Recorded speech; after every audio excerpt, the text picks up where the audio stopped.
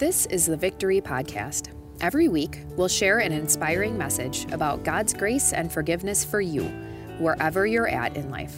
Your victory starts now. Let's pray. Lord God, open our eyes and open our hearts to see a new view of the amazing you. Captivate us with your truth and with your love. Transform our lives by your beauty and your glory. In Jesus' name, we pray.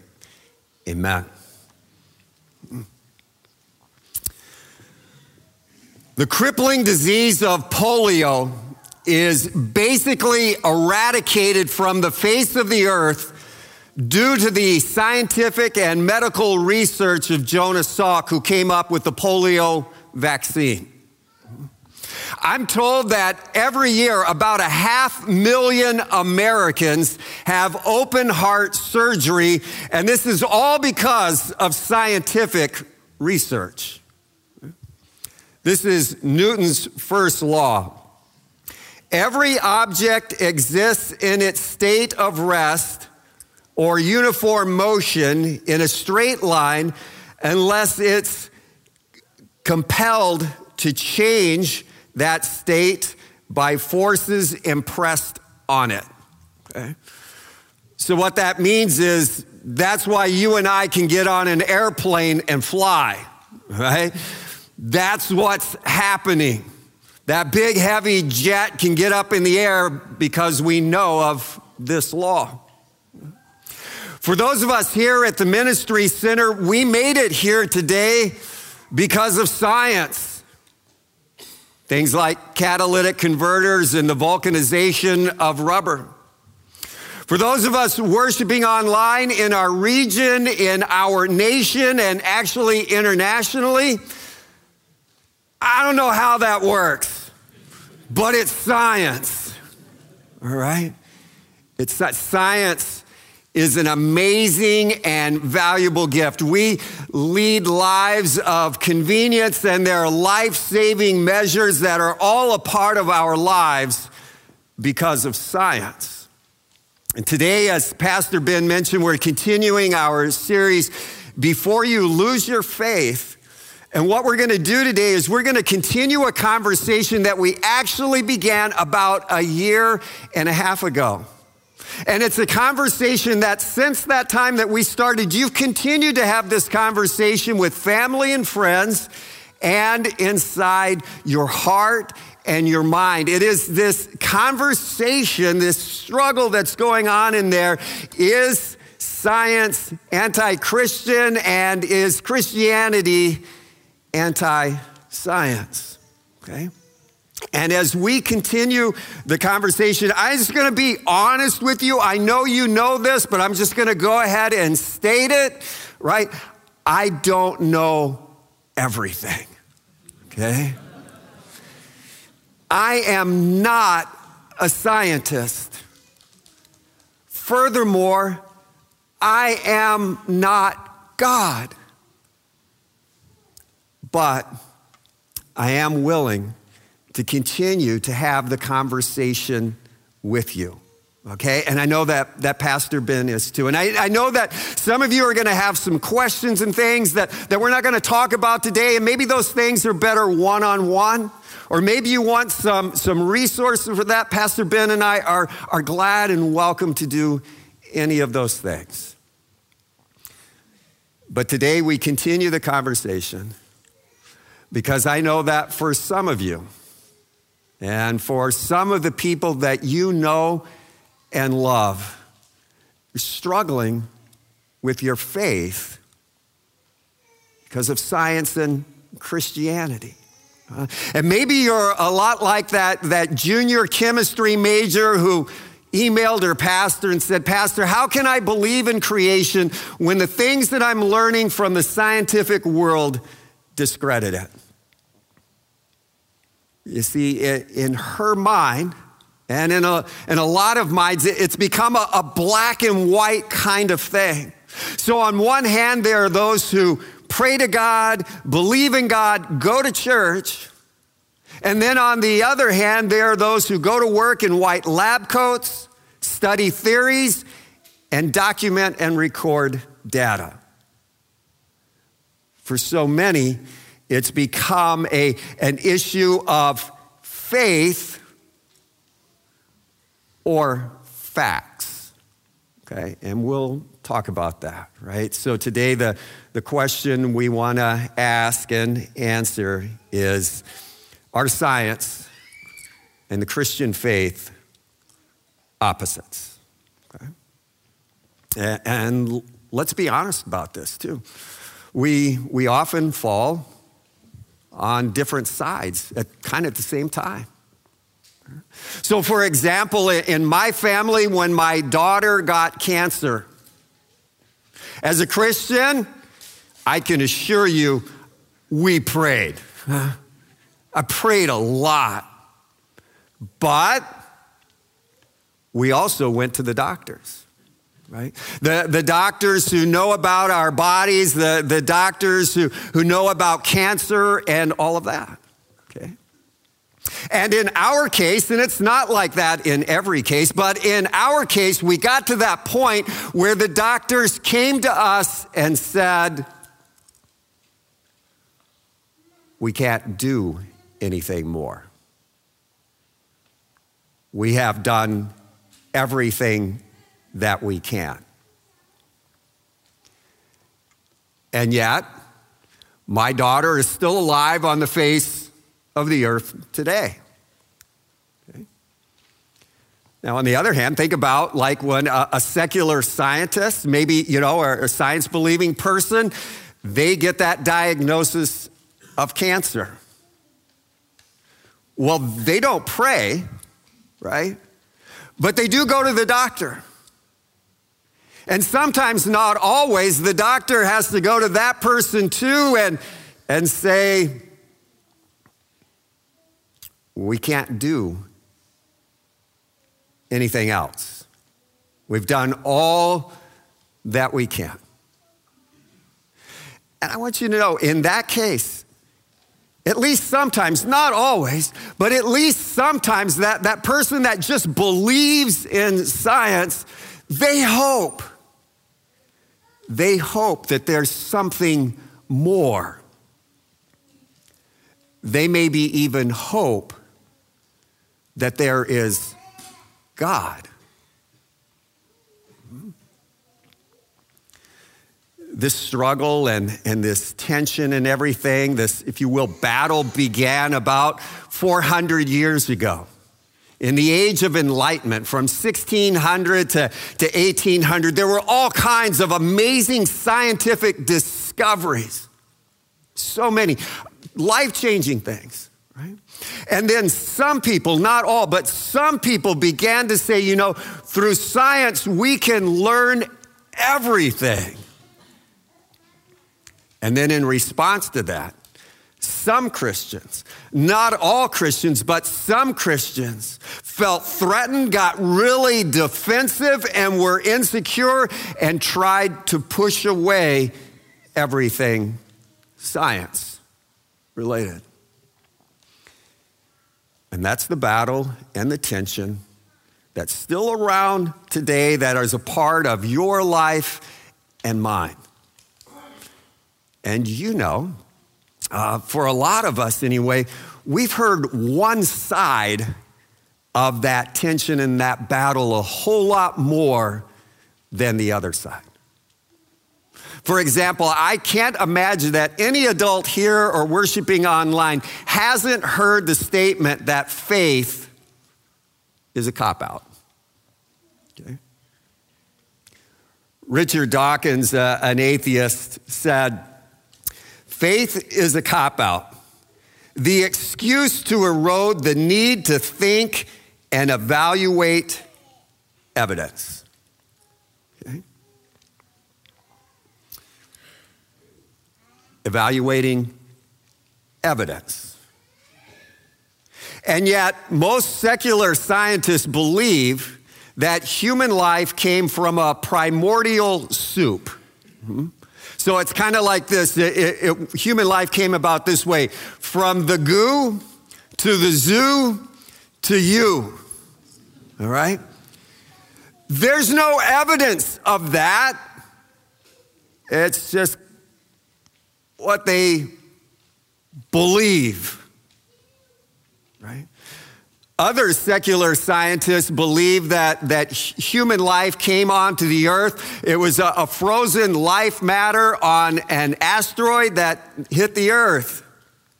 And then since the earth has the perfect temperature for life to exist, we have life. There's no evidence. It's what they believe. Okay?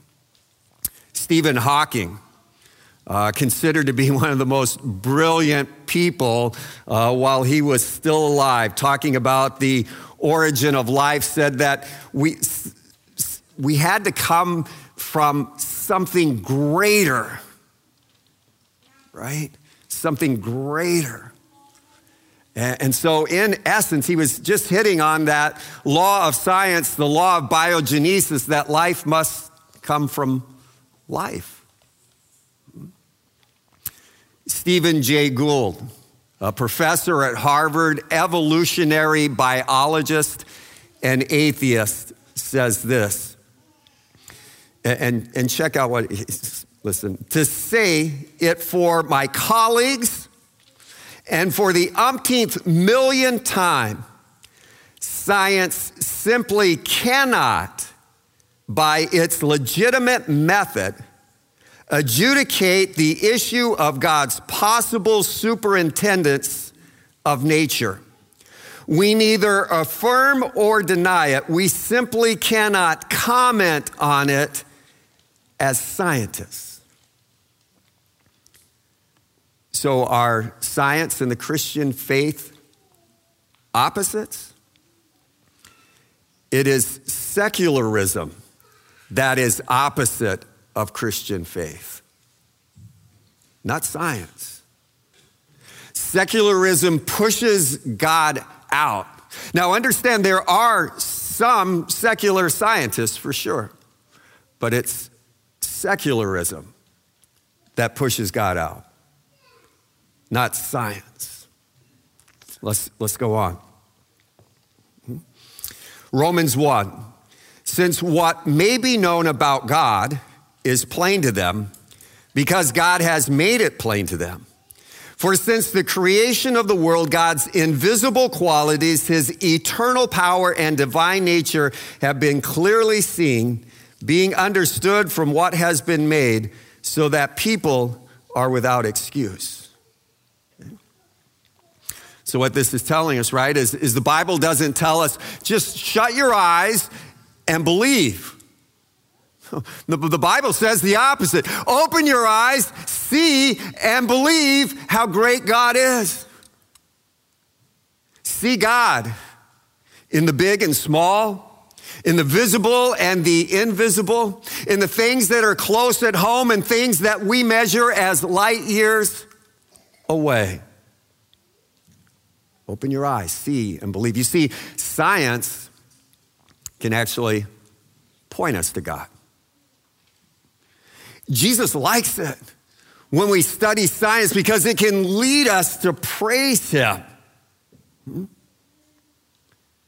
Think about it. If you're walking on the beach and you run across a book,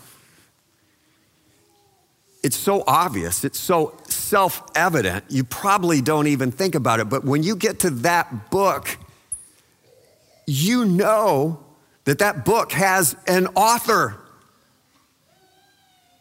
Didn't just happen. When you open up your Spotify app and the music goes on, it is self-evident to you that there was a composer who made that music. And when you and I look at the earth, when we look at the world, this is what the scripture says. The heavens declare the glory of God. The skies proclaim the work of his hands.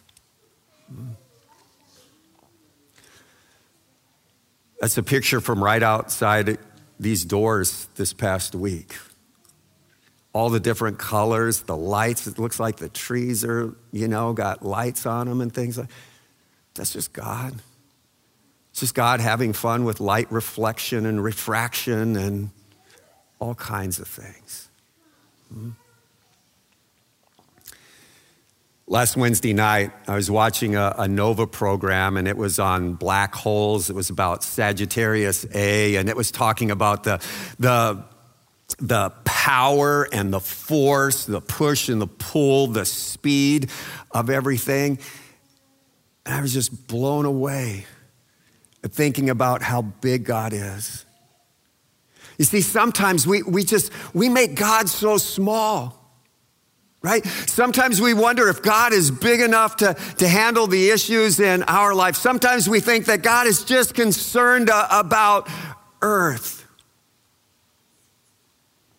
God is really, really big. He's immeasurably big. Francis Collins, PhD, former head of the Human Genome Project, former agnostic, now atheist, or now Christian, has written the book, The Language of God. And the subtitle is, A Scientist Presents Evidence for Belief. Francis Collins knows more about DNA probably than anyone. And this is the book he wrote, The Language of God. I don't know about you, but when I learned from science that our genetic makeup is already in place, our whole genetic makeup is already in place at the second of conception, that blows me away. When science tells me that at 4 weeks old in the mother's womb, the little baby, the structures that are going to form the head and the neck are already going at it. That the heart and the blood vessels are being developed. And that the stomach and the liver and the lungs, those things are just starting to develop. And that little bitty tiny thing. And then at 8 weeks old inside the mother's womb, that you can already see the head and the eyelids and the ears and the tip of the nose. And you can see the arms and the legs. And keep in mind that baby is only a ½ inch in size, and you can see all of those things. Just kind of blows me away. Did you know that if you could uncoil the DNA off of every one of your cells and stretch it out, if you could uncoil your DNA like that, do you know that it would reach all the way to Pluto and come back all the way and still have some left over? Scientists tell us that we have a genetic code of about 3.5 billion characters of data inside our bodies. See, those facts lead me to praise God. The psalmist some 3,000 years ago didn't necessarily know about genetic code or DNA, but the psalmist knew this. For you created my inmost being. You knit me together in my mother's womb. I praise you because I am fearfully and wonderfully made. Your works are wonderful. I know that full well. My frame was not hidden from you when I was made in the secret place. When I was woven together in the depths of the earth, your eyes saw my unformed body. All the days ordained for me were written in your book before one of them came to be. Are science and Christian faith opposites? Secularism is the opposite of Christian faith, not science. And science can point you to God. and there's more. There's a guy, Baruch Shalev. What Baruch did is he went in and he studied the Nobel Prize winners across the whole 20th century. Okay. And what he found out when it came to the Nobel Prize winners in the fields of physics and medicine, when he studied all those prize winners of the 20th century, what he found out was almost 2/3 of those people who won those Nobel Prizes in physics or medicine, almost 2/3 were Christian. But I bet you didn't know that. And I bet you assumed that they weren't. And when it comes to the fields of chemistry and peace, what Baruch found out was that 74% of Nobel Chemistry Award winners, 74% of them were Christian.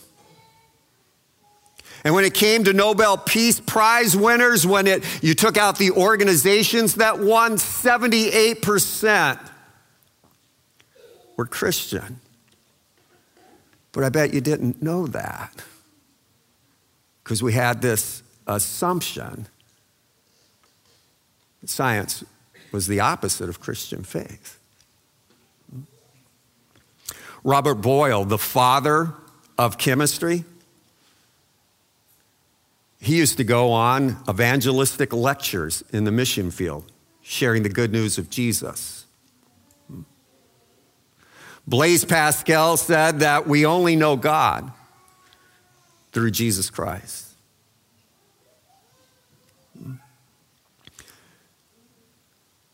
Some of you will remember this, and others of you will know a little bit about it from your science books and history books. But just over 50 years ago, when Neil Armstrong and Buzz Aldrin and they landed on the moon, right? While they were in the lunar module waiting for the appropriate time, the scheduled time for them to go and walk out on the face of the moon, Buzz Aldrin, the astronaut, Buzz Aldrin, the doctor of science, took out communion and celebrated the Lord's Supper there. Quoting the words of Jesus from John 15, where Jesus said, "I am the vine, you are the branches." But I bet you didn't know that, right? There was this assumption. See, are science and Christian faith opposites? It's secularism that's the opposite of Christian faith, not science. Science can point you to God, and many scientists are Christian.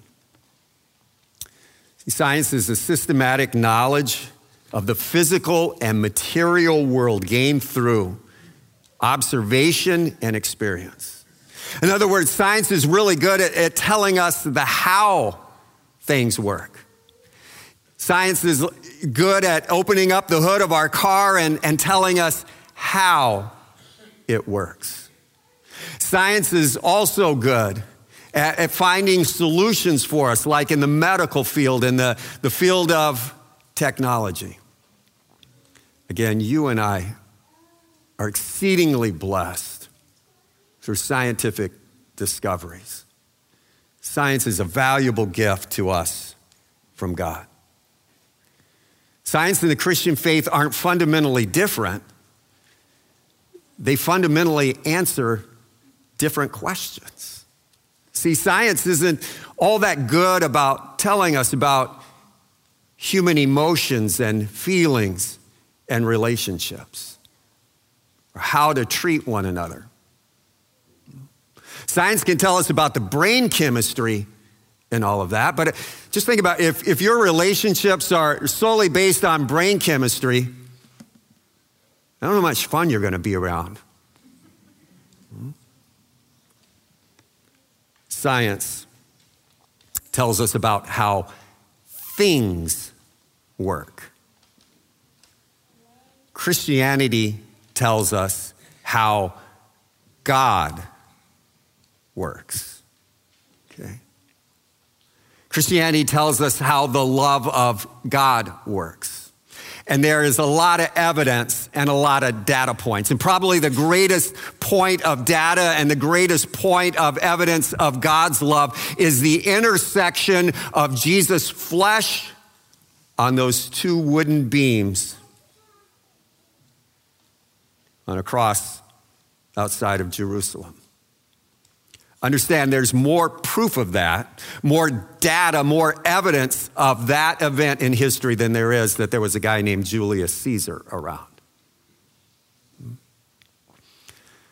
God demonstrates his love to us in this, that while we were still sinners, Christ died for us.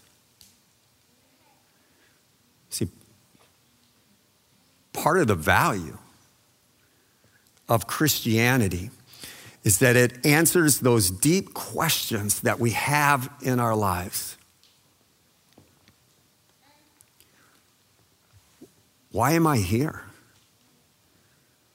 What's the meaning of life? What am I supposed to do? Christianity gives us those answers. Christianity shares with us that God loves the world and that his love will never fail. Christianity shares with us how we can live our lives in response to that love. Christianity lets us know that you and I get to be a part of an epic meta-narrative that transcends our life and light years and goes on for eternity. Christianity tells us what God did to redeem and reconcile people. People who are confused, people who are hurt, people who are broken, people who are arrogant, people who are proud, young people, old people, hurting people, rich people, poor people.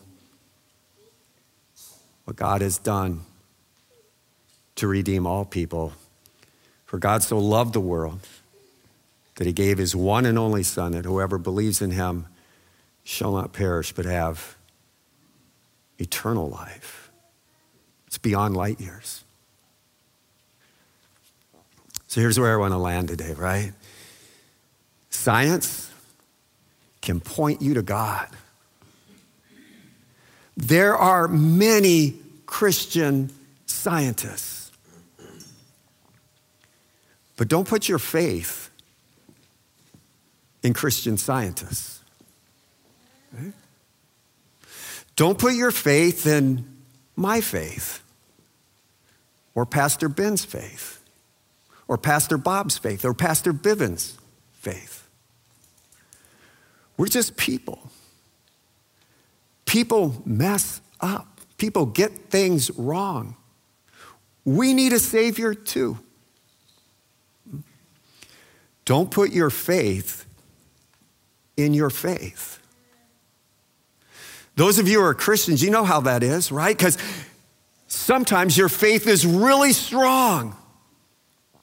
And then the very next second, you get a phone call and your faith is like a smoldering wick. Put your faith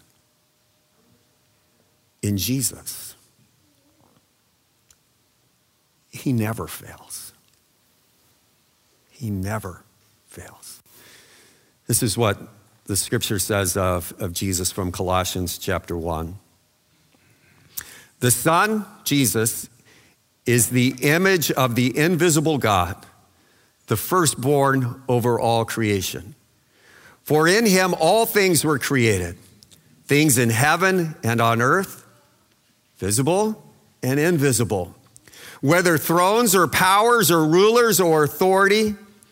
All things have been created through him and for him. Remember that whole book on the beach thing? He is before all things, and in him all things hold together. And he is the head of the body, the church. He is the beginning and the firstborn from among the dead, so that in everything he might have the supremacy. For God was pleased to have all his fullness dwell in him, and through him to reconcile to himself all things, whether things on earth or things in heaven, by making peace through his blood shed on the cross. The evidence and the data points. Put your faith in Jesus, who said that he would die for the sins of the world and rise 3 days later, and then did. Let's pray.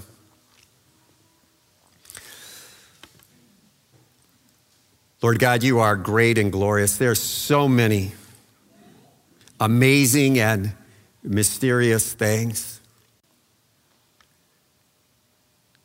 Captivate us with your mysterious and amazing and unconditional love that we find in Jesus. Lord God, we thank you for the discoveries that you lead us to find. Fields of science and medicine and education and technology. Open our eyes to see you in all things. We pray this in your name, Jesus. Amen. Thanks for listening to the Victory Podcast, brought to you by Victory of the Lamb in Franklin, Wisconsin. For video sermon archives, more information about us, and to let us know how we can meet you where you're at, go to victoryofthelamb.com.